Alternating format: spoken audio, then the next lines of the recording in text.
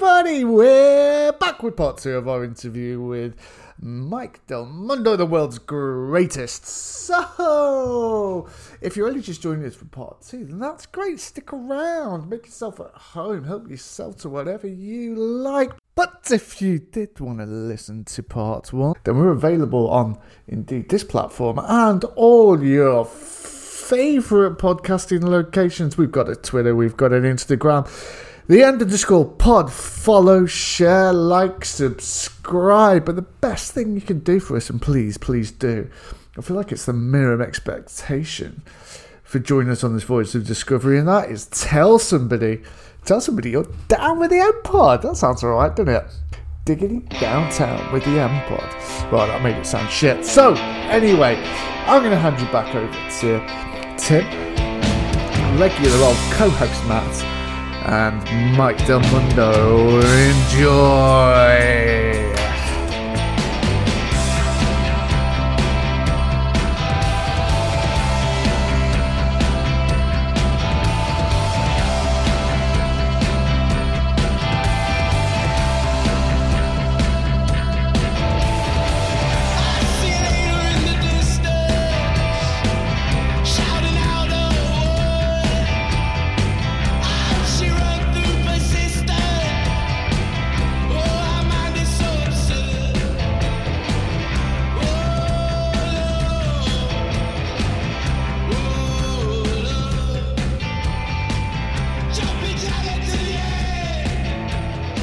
Something that I've noticed more and more, especially in the last, say, 5 to 10 years, that, and again, comics was kind of ahead of the game with this, with people being able to work remotely and that kind of being the day-to-day existence. But it's opened it up internationally. Like, there's a lot more sort of Southeast Asians, a lot more South American, European guys all getting the opportunity to, whereas before it was kind of like who can walk to the office to get the interview.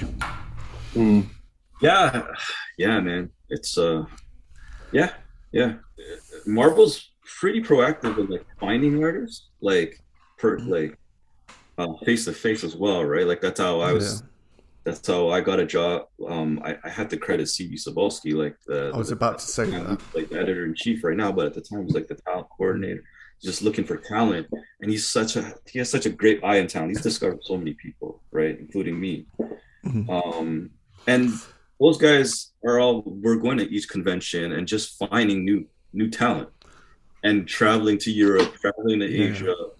So they're getting a lot of the talent as well. You know what I mean? Like, so I have to credit Marvel's. They're pretty proactive in looking for talent face to face. It was almost a near miss with you, wasn't it, as well? That you had your Abound portfolio, and was the table almost closing, and you just about got in with the last 2 minutes of the day. Like, yeah, you're right. I had a hardcover, like a nicely done hardcover. Yeah. I guess at the time, like, people were showing their work through, like your regular portfolio, big black portfolio things, which is. Everyone should be showing their portfolios, but I was just like, I guess coming from, like, at the time I was working in design, like I was working in design and advertising, and we were creating books like that. Like we were printing magazines, we're printing hardbound books. So I was just in the zone of, that's how I'm going to present my work, right? So when I did that, I think I might have like fooled them into the art. The art was okay. I think the art was okay, but that's the magic of CB Sobolski. I think he just has a great eye in seeing, even if it's something that's like almost there, he could see there's so much potential in whoever he's looking at. So that story is so cool, though. I put myself in your position, and I thought to myself that I would never have such confidence to go forward and just like, hey, you need to look at this for 2 minutes. I probably just would have walked away. I thought it was like the confidence you displayed was like pretty cool. I wasn't that confident. I was kind of still a little shy about it. Like, Well, I imagine you going right up and being like, check this shit out. It was kind of a eureka moment, I guess. When I saw the lineup, I was like, well, because they do kind of a review on art. and then they pick the artists that they want to review portfolios. Yeah. So obviously, like, I didn't show my art to get reviewed. So yeah, I guess I, in a way, got cheated in that sense. But I think it was Friday night, and they were doing the review, and I was just kind of like, I'm not part of this, so maybe I'll try tomorrow. So then I went back to the booth. I'm like looking at my book, and I was telling my wife at the time, was my girlfriend, not now my wife. Anyway, they're both the same. I messed that up. But she was like, "Oh, like," I was like, "Yeah, I saw like the lineup, and I'll do it tomorrow." She kind of looked at me, she's like, "Are you sure?" She's like, "Are you sure?" She's like, "Give me this look," and I'm like, I think that's what kind of was like, "Yeah, okay, I'll go."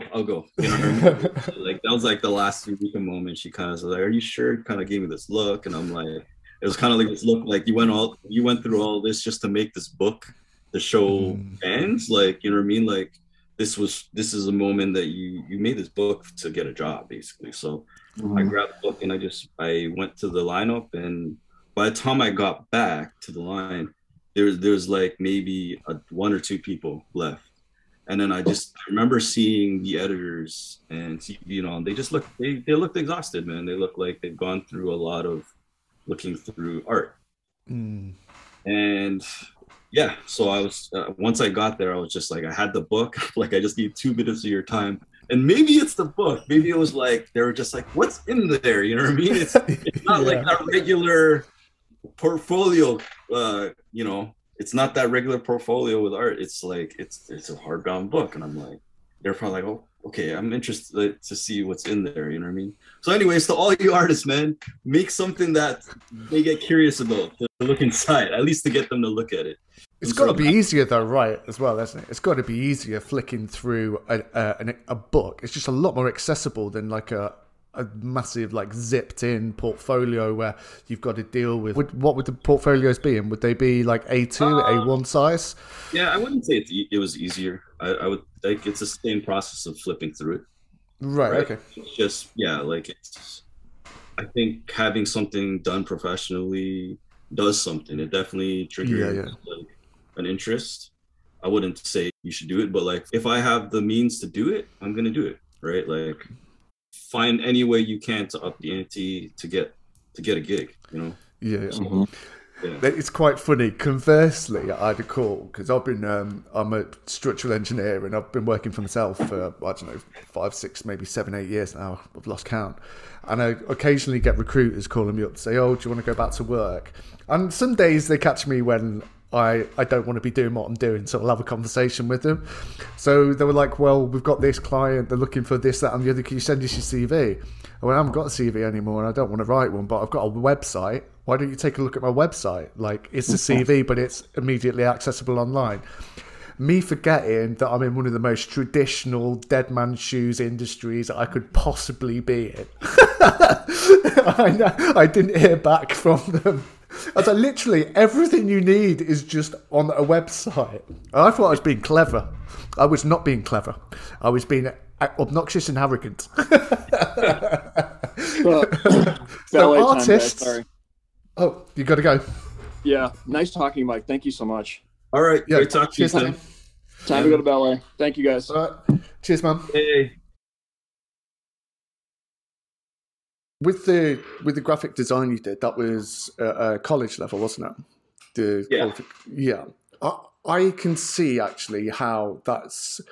I mean, again, here's me telling you about about what you do, but starting off with that is giving you like a different sort of POV to what most artists would do, especially the covers. The run that you did on Carnage were almost like individual movie posters that would have stood on the side of a bus, on a billboard. They're not just creatively drawn, like they're creative ideas. When you look at the Mystique photocopier cover, that's not just being good at being able to draw, that's actually being good with ideas. That was possibly influenced by the start with graphic design. Like that was what I wanted to do from the start. Like when I got into if I got a gig doing covers, naturally that's just how I think, and I think that comes from when I started working at Marvel. I was still working at a design studio. Oh, really? Yeah, and we did a lot of campaigns for Nike, just like the big companies Yeah. in Toronto. And all we did was like think conceptually. Like in my head, I was like, this is the way I'm going to try to figure out to maneuver my way through doing my covers. Because, you know, I'm just starting to do covers. I don't think people really trusted what I was trying to do. But I think when after X-Men Legacy, everyone was just kind of like, everybody was like, all right, dude, just do you, you know? I did this Punisher cover for actually Scotty Young's story. And I think that turned heads, which led me to getting the job for X-Men Legacy, which I didn't know what that all was about. At the time, it was Daniel Ketchum that was editing that, and he was just like, you need to do this book. Like, I was like, yeah, but I'm getting married in like, I'm getting married in like 2 weeks. He's like, all right, we got to make this happen though. And I'm so glad that like we figured something out, because that book was like a blessing in disguise. Like, I did not know that what we were going to do with that book, but it became something that's exactly what I wanted to do. After that, man, it was good. Like, that's what I like doing anyways. Yeah. So it's great that I was able to do that, and Marvel gave me the ability to do that. With your style, do you think that there was ever the potential to be pigeonholed into the weird world fantasy, the sort of Asgard fantasy? I actually thought it was a really good fit for Kangwar in Mark Waid's Earth's Mightiest Heroes. In actual fact, I think it was issue 4 was just like a poster book of double-page splashes from start to finish. I just looked at it and said, this should be oversized, should be hardcover, even if it's only like 10 pages. This is not $4.99's worth of art. Breathtaking issue. Thanks. I never worried about being pigeonholed. I don't think I did enough to be pigeonholed. Like, Wilbur only lasted like 5 issues with Jason Aaron, and then 5 issues with Sam Humphrey. So like, the pigeonhole thing, I never really worried about that. Like, I think I might have worried about it if I did like 100 issues of it, and then it was like, yes, the fantasy guide or whatever. But I mean, it's great because I was able to land a job with like Thor, which I think kind of that might have helped me get that, right, because of the whole fantasy kind of feel. But I did get I read a lot of those comments. Like, I didn't like him on Avengers. Like, his style doesn't fit on Avengers. I heard a lot of that. But I love him on Weird World, man. It fits so well on Weird World, and I'm just like, yeah, it's all good. But like, do you know what that is? That's people bitch, piss, and moaning on the internet that don't read comics. They just like moaning about comics. If they actually read them, I think it was the end of issue 4. I don't know whether it was a metaphysical or a physical wall, and you've got all the different areas of Avengers just next to each other. That was just amazing. So it's not only that they didn't actually look at what you did with the art, but they didn't inspect what the story was asking of you as well. When they first go through time, you completely switch your style as well. It's a lot more like solid, not quite as progressive and blended. It really did piss me off at the time. And I mean, thanks for looking out for me, man. I argued with a lot of people. I wasn't like a problem on Twitter or anything, but I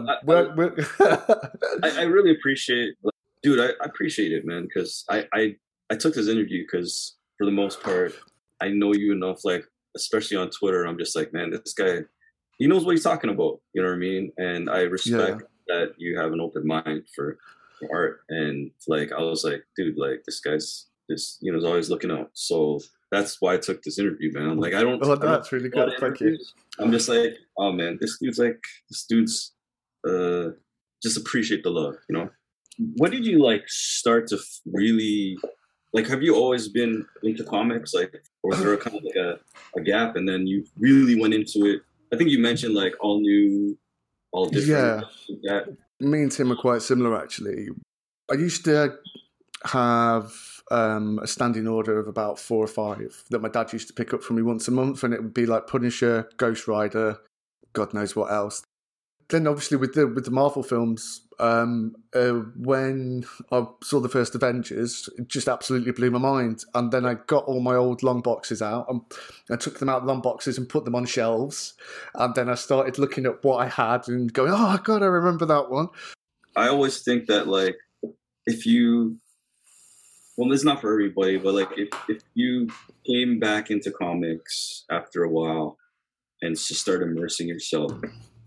You're more open to different languages, right?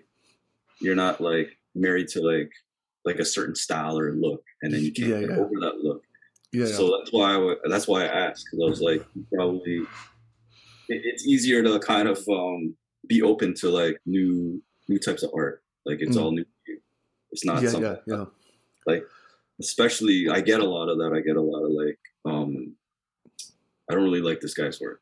It works better here, it works better there. But I realize that a lot of it is language. And if you're used to a certain language, it takes a while for you to learn that language and appreciate it. And I found that too, like a year later, I'll be like, I never liked this guy's work, but I kind of like it now. And then I'm like, well, wait till you see my new work. You gotta learn the next language, you know what I mean? So it's interesting in that sense, like styles and like what people are like just can't get over. And I'm guilty of that as well. Yeah. If you look at the way that now this is absolute heresy to say, but it's not like I don't rate Jim Lee, but I just think that even when he was doing like the New 52 era, the start of Justice League, it's Justice League, isn't it? Yeah, it's Justice League. Yeah, Justice League. He still draws the exact same way that Jim Lee would have drawn when he was doing X-Men. With that, it serves the purpose, how you perfectly described, that people know what they're getting. Stylistically, it's always there. But I don't feel like going through that digital age that it's evolved at all compared to like the people I spoke about previously. I mean, I love the O'Tills like yourself. Huddleston is killing it on that type of work too, like Decorum with Hickman. It's crazy, man. Have you checked that? Which one's that? Sorry. Check out Decorum with Jonathan Hickman and Mike Huddleston. My homies over at 3 Worlds 3 Moons. You gotta check it out if you're into like the that kind of like man, like just that open style of just doing whatever you want to do. Yeah. Right. Last thing I want to speak to you about, Mike, and I'm really grateful for your time. And it's just interesting. I'm always interested to find out, like, people actually in the industry now, what they think about. Now, the one guy that seems to just, I'll be honest with you, I just wish he'd keep his fucking mouth shut for 1 month, and that's Rob Liefeld. Now, I know you are a specific fan of Liefeld, but I mean, I won't get you to comment on anything specific, but he's always saying comics are over. There hasn't been any good comics since I was doing it.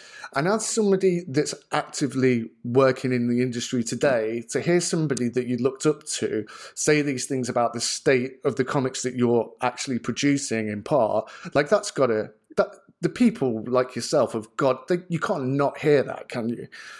I think I heard it once in a while, but to be honest, dude, I've been like, I'm not up to date with like all the craziness in comics. I get some of it. I don't know. Like I tend to forgive people like Rob Liefeld saying it because he's Rob Liefeld, man. Like, you know what I mean? And no, I don't. It doesn't really faze me. I'm just like, well, people have an opinion. That's not going to stop me from praising the art that I grew up with as a kid. Like Youngblood was just childhood. You know what I mean? Yeah. I think I'd only be pissed off about it if it was true. You know, like if it's something that bothered me, like, oh shoot, that maybe it is over. But I'm not in that zone. No matter what, even if comics is over, or if it's dying in a certain part of the industry, like it's never going to be over, dude. We all love comics. I love making comics, so I'm going to continue making comics, even if half the people stop reading it. Like that's just always going to be in me to create. Like when I go out and I walk my dog for 20 minutes, I'm in my head. I'm like constantly like conjuring up like different scenarios and stories that I want to do. In my head, I've got like, you know, I have 10 full out stories that I'm working out. Right? Who knows when if it's ever gonna come out? But if comics dies, you know what I mean? Not for me. Like I got these in my head. I got like 10 years, 15 years worth of things that I'm gonna draw. Yeah. So I don't really know what he said or what the whole to talk about the industry is, but that's just, I guess, my take. Like, is there like a big talk about that right now? Like, yeah, it's not just now. It's been it's increasing in expedience, like in the last 2 years. Like, what's the explanation? Like, it's like I think it's somebody that is very talented in staying in the news cycle. Like, nobody's ever going to forget who he is. I think it's a shame, for one, because when you look at, especially after CB Cebulski and Fresh Start, we've had one of the conclusions to one of the greatest ever Thor runs. We've had one of the greatest ever Hulk runs. We've had one of the greatest Venom runs.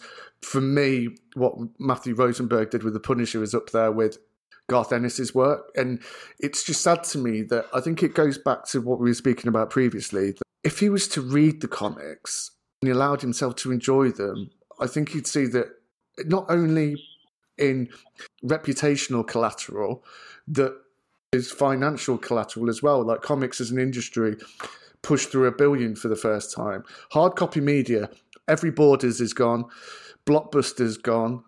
Like, hard copy media is dead. Comics is the only thing. I know, bro.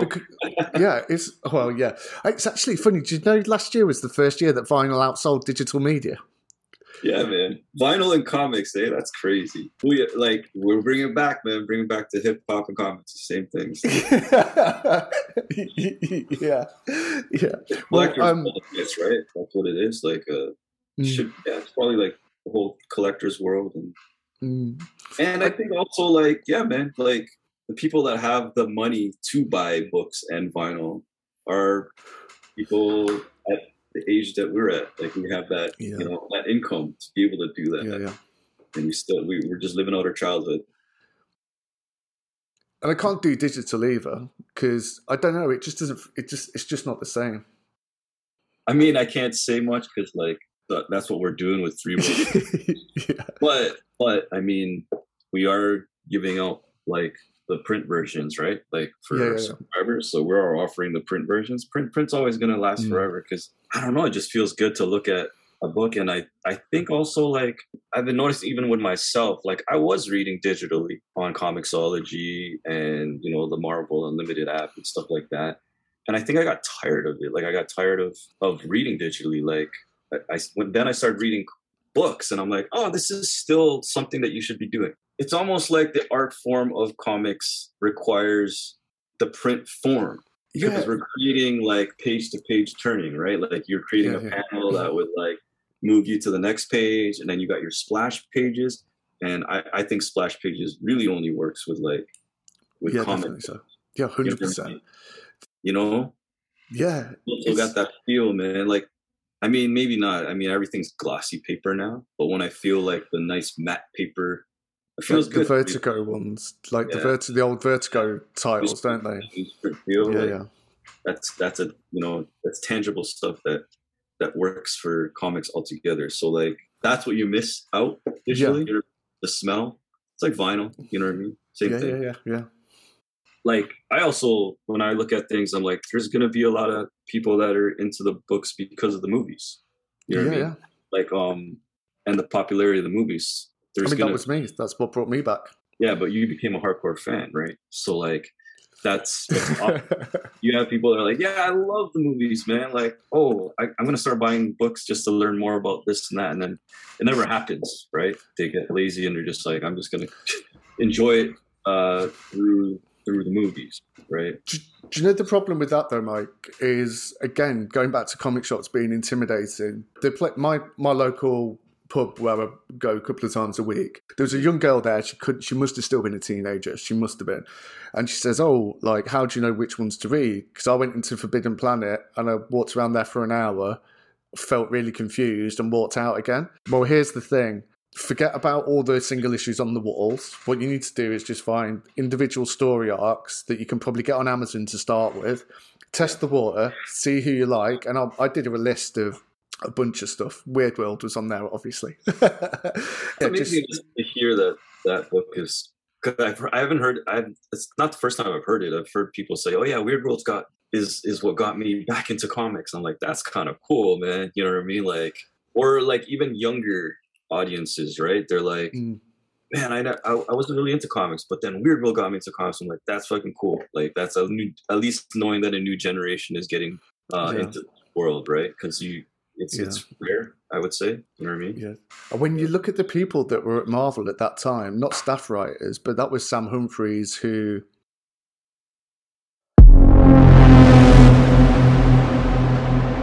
Did he go and do Flash? Did he go and do Flash afterwards at DC? So, yeah, Sam's awesome. And then, I love that book that we did together. Tom King did Vision at that time. He went on to do Batman. Tom Taylor... Tom Taylor. Is he doing Batman? Is he doing a Batman? Is he on Detective now? Or is he doing... I know he did Injustice. And then... Joshua Williams.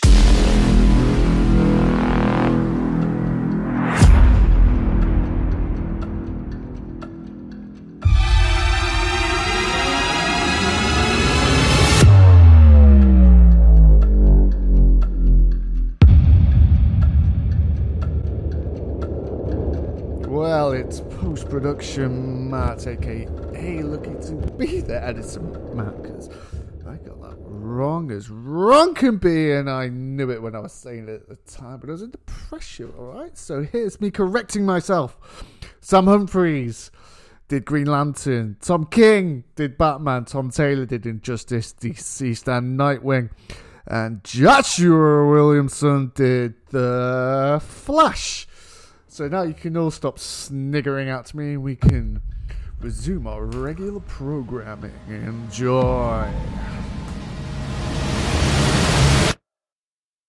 But all four of those guys were at Marvel at that time. It's just crazy to think of like what the Marvel roster could be. But there's just not enough titles at Marvel to maintain that amount of staff. And I wouldn't think...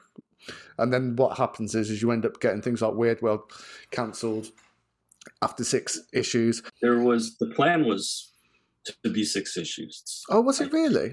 Yeah, like for what we did, me and Jason, I think, I might be wrong, but I think it was already planned for like a 6-issue thing.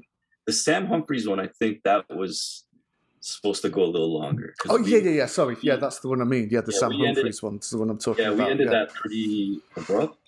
Yeah, it was, yeah. Yeah, so... Which was a real shame.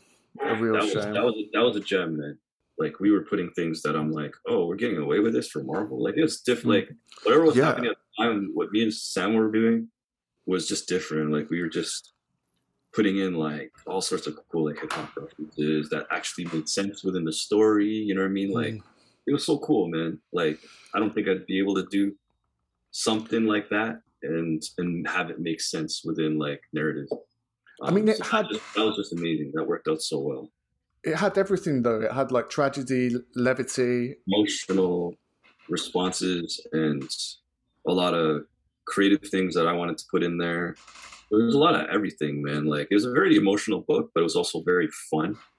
And even like just times where like Galetta, you know, is jumping in here, leaping, ready to like make a blast, and then I'm just like telling Sam like, this is gonna work so well if we put in like the lyrics to like Busta's like first scenario. You know what I mean? Yeah. Just this one part. You know what I mean? Just the boom. And I'm like, if we can get away with this is gonna be gold. So we did that. Stuff like that's awesome, man. Like being able to do that, being able to get away with it. So that book is a gem to me, man. No matter what. Even when we talk about me and with my art and how I get better at it, and it's hard to look back at my old art. That Weird World, no matter what, is always going to be special just because of the stuff that we were able to do with it. How have you found it with... it's quite funny. When I was speaking to Jerry Duggan a couple of weeks ago, he kept on calling him Jonathan. And I was like, there's absolutely no way I'm going to be comfortable saying that. So we're going to do it like Mr. Hickman, like it's a teacher. that's all I can do. So with Mr. Hickman, like how... Because he plans like crazy, doesn't he? Like storyboards. It's like a crazy person wall with all the strings and the diagrams and everything's planned out ad nauseum. It's awesome. Like for ours, you've seen it, like whatever he's posted on the Three Worlds through the Substack site, you see the diagrams coming already. So it's very planned out. The families are planned out. Who's what ethnicity they are, what color they are. So for me and Huddleston, like it helps us a lot. You know what I mean? Yeah, like not too many questions. We just kind of go at it. It's not planned out to the point that like we don't have that freedom. Like we have That's what I was going to ask. in everything that we do. You know what I mean? And we're telling the story together. So it's planned out, but it's also like we're definitely, the cool thing about it is like our concepts give out ideas to maybe adding to the story. You know what I mean? Yeah. And that's what's cool about it. It's kind of like real Weird World. Like the process of it all is really fun. I have nothing bad to say about what we're doing right now, man. This is like probably the best thing that could ever happen. Just working on things that we love, what we own. And it's a different process because me and Mike are creating the world. And then when we start doing our own pages, it's like, wow, like we could do whatever we want on these things. You know what I mean? Yeah. We can edit to our heart's content, or you know what I mean, as well. It's like, I don't know if I really want to do it this way. We're just going to do it the way we want to do it. So it's great. I'm a kind of let's wait and see with the Substack situation. I'll probably wait till it comes out in hard copy. Well, the one big hesitation for me is I don't know what I'd be getting. And that's not specifically per creative, but like what is the enticement above just simply waiting for the trade? It's another expenditure as well. Like when you think about maintaining Marvel or the Indies, Comixology or Amazon Reads or something, like I've still got to choose which creatives I want to invest in. And it's easy. It's an easy choice to make when it's Mike Del Mundo and Jonathan Hickman. Like that's the easy choice to make. I mean, I don't want to say any other creative specifically because that's just mean and it would just be an arbitrary selection. I'd always be a little bit more... I am a lot more wary of the ones that aren't Jonathan Hickman and Mike Del Mundo because there's no guarantees on the ongoing series that are already available. The level of quality, not everybody can be Jonathan Hickman. Do you know what I'm saying? And I'd have to be paying for it before I know what I'm getting. Well, I mean, for us, like we just actually put out kind of like a list. So it's a lot easier to like understand what you would be getting within the subscription. I know a lot of people were a bit confused before. But now, like, you know, it was a learning process because we kind of just jumped into this and we really had to like figure it out. And now, like, the ball's rolling and we just put out kind of like your 3 steps of your subscription. What you would be getting and stuff like that, like what you get the most out of here. And it's also a different way at looking at reading comics, right? This is brand new to everybody. This is like, you're trying to educate people into like subscribing into us to read comics because you're going to see the process. Like our main thing is like you're looking into how this is being built, right? And a lot of people they just wanted to see comics, right? And I think it's just like something that has to grow in time and people have to understand what they're getting into because this is brand new. Most of the time people are like, just give me the comics, I just want to read it. I don't care about all the stuff that goes into it. But maybe in a year or two, that becomes the language and people will get into the other side of things. A lot of people also don't want to be spoiled by the story, right? But just like music, man, like, you know, even looking into like what Kanye West does, you know, he brings you into like the process of things. And at first you're kind of like, well, you know, I'd rather hear the song first and then see the process after. But, you know, like it gives you an immersive feel and I think it's just something you have to experience and get used to. It just becomes a new language that you learn. But yeah, in terms of like what we're doing, like when you come in and you subscribe, like you get to see me do live draws,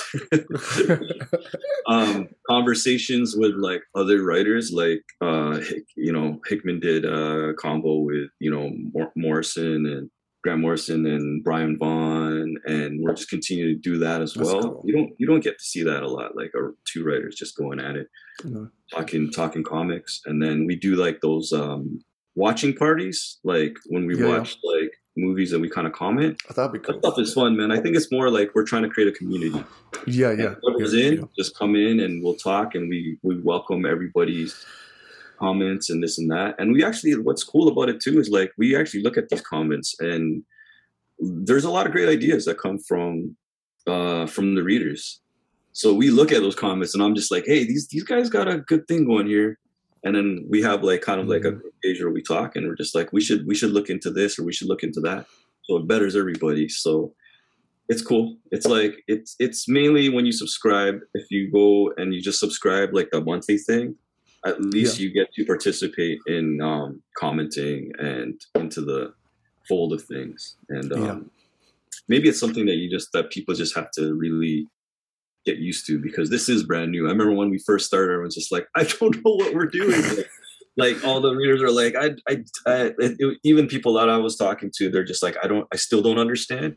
But I think we're gonna go, like, people are getting taught and educated in how this works. So yeah, man. But in the end, man, people wanted like a lot of people wanted the print, and that was always in mind. So certain subscribers, like if you're a founder tier or an annual tier, you're gonna get like hard copies of this stuff. And me and we all of us are gonna want to see our stuff in hard copy as well. So. I'd imagine for Substack at the moment, it's kind of like Amazon spending in context. Like Game of Thrones was, each episode ramped up to about 5 to 10 million in the last series. The Marvel shows are 25 million, but Amazon's Lord of the Rings show is going to cost 55 million an episode. Mind blowing. That's an actual film. So the thing with Amazon, and of course, I apologize if this is abundantly obvious, but it's not specifically for you. It's if anyone's still listening now. So for Amazon, they can spend what they want, because as soon as you got that, you stop going to your local shop to buy a ruler, a hammer, a shirt, a CD, anything. So they can spend as much as they want on the shows, knowing that traps people into using them for everything else. So I'm not using that as an accurate analogy, but I think with Substack, my outside looking in is this year is almost like a lost leader, gets Substack on the map, gets all the big names in, and then the second year is going to be the one where I think we'll see how sustainable it is. For sure. It's constant growth. I'm pretty faithful that like it's just going to get better. Yeah. For sure. Especially all the new creators that are coming into the fold. And kind of like this whole theme that we have, like there's a lot of creators now ready to go at it. And I think for the most part, we all just want to make comics, man. So whoever's in on it, we're good. That's what like our main focus is now, or my main focus too, is this whole Substack thing, just making comics.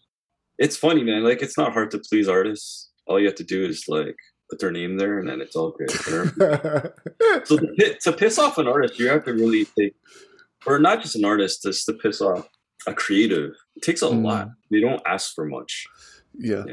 It's like the Hawkeye opening, the intro and the outro. That was like David Ahar's artwork, wasn't it, from the Fraction run? That's so iconic, but to not even credit him on that. You didn't get credit? No, you didn't get credit, no. That was super fun, man. Thanks a lot for being a part of it. Pretty in depth. Maybe I should do more podcasts in the morning time. Fully awake. I'm like, this is different, man. This feels different. I'm actually pretty awake and ready to go, and all my energy's still here. Most of the stuff on the podcast happens, so I'm still good. But like sometimes it's just like, oh man, like I'm just not on, Yeah. So, and it was great, man. I enjoyed talking about everything. I almost reached 3 hours. I was like, that is crazy. 2 hours, 3 hours. Yeah. What's the weather like in England? It's been all right, like seasonably quite cold. Always always the same weather throughout the whole year. Oh God, no! It is because we're in Ireland and we have the Gulf Stream. You're in Ireland. No, we are in Ireland. We are in Ireland. Yeah. So Great Britain. So because we have the Gulf Stream coming down, which makes us, because we're on the same level as like Norway and Finland, so we should be Baltic the whole year round. I've been to. I want to go for a longer time, but I went to the UK when we were traveling for b-boying. So we did a big. We traveled there for the UK championships. Like you guys had a pretty big. Okay. Like in Europe, man, like the competitions in Europe are huge, like stadium huge, right? So I forgot where we did it. It was in Brixton, Brixton Academy. I don't know. Yeah. Big stadium, dude. But yeah, we got there, and it's a big venue. Yeah. Yeah, man. I'm just ignorant, dude. I came I'm just an ignorant North American. Just came in here, and I'm like, oh, this place is freaking awesome! Like all these cobblestones. Like, oh, there's no high buildings. It's it was like I like fell in love in like 2 days, dude. Like I fell in love right away, but I was like, I want to live here. And I think it's because it was just so different, man. I was just like, oh, there's so much cool shops. Like back then, I mean, even now, like I remember us going to Carhartt and being like, fuck, man, you can get like, you guys were so ahead of things. Over here, our Carhartt is like, you had to go to a workshop and find like worksmen. Oh, really? Yeah, like they weren't like the Europe in the UK Carhartt was like, it was like fashionable wear, right? So like yeah. Wore garments and like did what they did with it. Over here, it's Carhartt. Like the only Carhartt we had available was like your worksman stuff. That's crazy. So like it wasn't like these cool like winter jackets that are like stylized winter jackets. So like we bought up Carhartt when we got there, and I was just like, I was like, and then you had like endless amounts of like, especially for b-boys, endless amounts of Adidas originals stuff. Yeah. We were into all that. And I was like, I want to live here, man. Like it's like shops. It's just like a quaint place. Like Piccadilly Circus was like fucking awesome. Stuff that. But we were only there for like 1 day of like touring, so we did it really quick. Yeah. And I just remember like being like, why is there umbrellas everywhere? Like, why is everyone trying to sell me an umbrella? And then it just starts pouring like out of nowhere. It's like super sunny. Yeah. And all of a sudden it just starts pouring, and you're just like, oh shit, I gotta get an umbrella. It's so funny because I still have relatives in New Jersey, but the kids now they're older. Like one of them's in Texas, one of them's in New York, one of them is possibly in Florida, But I used to go over and have the opposite experience because obviously the NBA, it was like peak Jordan in the mid-90s. I used to love basketball, which basically didn't exist here at all, unless you stayed up till like 1 o'clock in the morning on a Saturday night, and then you'd get like like a magazine program of it. And then just like all the like sportswear and that, like stuff like Georgetown Hoyas and things like that. Yeah. Which I don't even know if relevant is today. Oh, LA Raiders, like all those starter gear and shit. Yeah, man, I remember that. Yeah, it's crazy, but it was just exactly the same experience, but the other way around. Yeah, it's funny. Like I have relatives in the Netherlands, and when they come here, their reaction is a bit different. They're like, "This place is humongous." I'm like, "Well, we live in like a small town in Toronto. Like it's like the suburbs." Yeah. They're like, when you come to the Netherlands, man, it's like we live in a tiny place. You can walk our neighborhood, Den Haag and like Rotterdam. Like I didn't realize how small it was. Right? I guess it's going somewhere different becomes somewhere where you want to live because it's just like it's all new and it's novelty, right? You know what's funny? I love what I love the most about the UK was like staying in the hotels, and the hotels. I'm sure if I explained it to you, you'd be like, "That's like a shitty hotel." I think I know what's coming. No, it was just not like a hotel that like I expected. I was like, when you go to a hotel, you expect to go in. It's like a big building. You go take an elevator to the whatever floor you have to get to, and there's your room. This hotel, like they housed all the b-boys in, basically, was like a freaking like dorm. Like it just felt like it's hard to explain. It was like I don't want to sound like ignorant, but I was like watching Harry Potter. I was just like,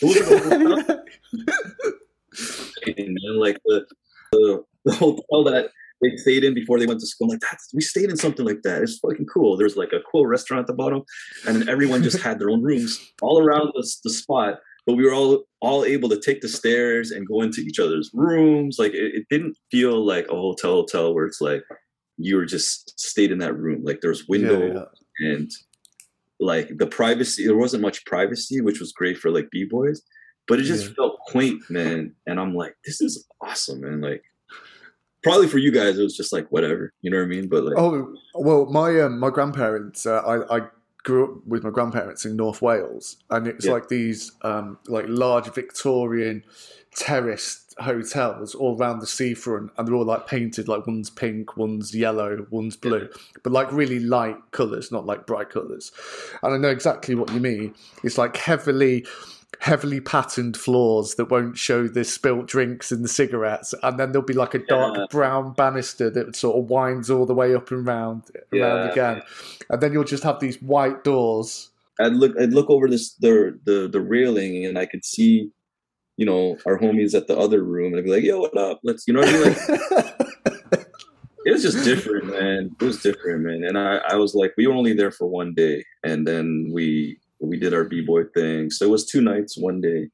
But yeah, I'd love to like get back to it. But that's crazy because I didn't know anything about England, man. Like I was the most ignorant person, which is funny because we're from Canada, and like most of the time I could say that if I was an American, I'd be like, yeah, that's normal. But like being Canadian, like we kind of pride ourselves in kind of being open-minded and stuff. Yeah. I went there and was like, I didn't know shit. And they're like, yo, there's the Big Ben. I'm like, the Big Ben? What? You know, like, what? I learned it all there, you know? Yeah. That's the only way you learn, though, isn't it? Like, nobody... My granddad used to be an absolute shitbag for it. I'd be like, oh, could you show me how I need to do this with my car? He goes, how is a bloke at your age not know how to... da-da-da-da-da? And I'd be like, well, because I've never experienced the problem before, and cars don't generally break down anymore. Like when you were my age, all cars lasted about 3 weeks before they were completely fucked, and you had to know. And the only reason that you knew how to do it is because you asked somebody and they showed you. You didn't inherently have that knowledge. So how's about you cut me some slack and get out there and fix my fucking car? That's a funny thing too, because like even crossing the road, man, holy crap! Our cars go the other way, right? Oh man, we have to get used to that too. They're like, yo, what are you doing? So the car right here. Roundabouts are the worst though, because just being on the opposite side of the road you can kind of deal with, but when you get to a roundabout and going, so we'd go. So we'd be going clockwise around it, but on the continent we have to go anti-clockwise around it. That's crazy. You know what freaked me out the most was when we landed at the airport. There's tons of like militants like holding guns, like oh really, like huge machine guns, right? Like pointed this way. Not Where militants, not militants, but you know, official authority like cops or whatever. What, at the airport in England or in the Netherlands? England. Just walking around, I'm like, what? And then I guess the people explained to us, I guess it was like, you know, it's pretty terrorist and stuff like that. Like, I guess, that's what sprang to mind, because we don't have armed police at all unless it's on high alert for a terrorist attack. So like the week or so afterwards. Oh, really? Yeah. Because we were just like, what, is this like an everyday thing? And then and then we took the what do you call it? The tube. The tube, that's it. The tube. Yeah. So we go in there and I'm just seeing signs like if you see a bag, like if you see a bag on its own. And at that time, bro, like Canada didn't have any of that. Yeah. So I'm just like, holy shit, like is this like an everyday thing? Like it made me kind of like panicky. You know what I mean? Like in the 80s, it was very much a part of life. I mean, not that I can remember because I was a small child because of the IRA. And then obviously in the last 20 years for different reasons. Yeah, crazy, man. It's just a lot of cool, like not cool, but like a lot of different things. We saw people getting like arrested for pickpocketing, and I'm like, how did they find them? And then I was like, yo, there's cameras everywhere. I'm like, cameras everywhere. Shit. You know, like, is that like we don't have that here either? I mean, it's getting more like that, but it's like I remember when we went there. That was like 2004, I believe. Yeah, 2001 or 2004. I was like, there's cameras everywhere. I'm like, oh shit, that's crazy, man. You guys got a great place to live, man. I want to visit again. I definitely want to. Well, you're more than welcome, pal. more than welcome. I'd have you. A drop of a hat. Yeah, man. Anytime. Hit me up whenever you guys want to do it again. Brilliant. No, I appreciate that. Thank you. And all right, dude, I really, really appreciate it. And thank you and goodbye. All right, bro. Take care.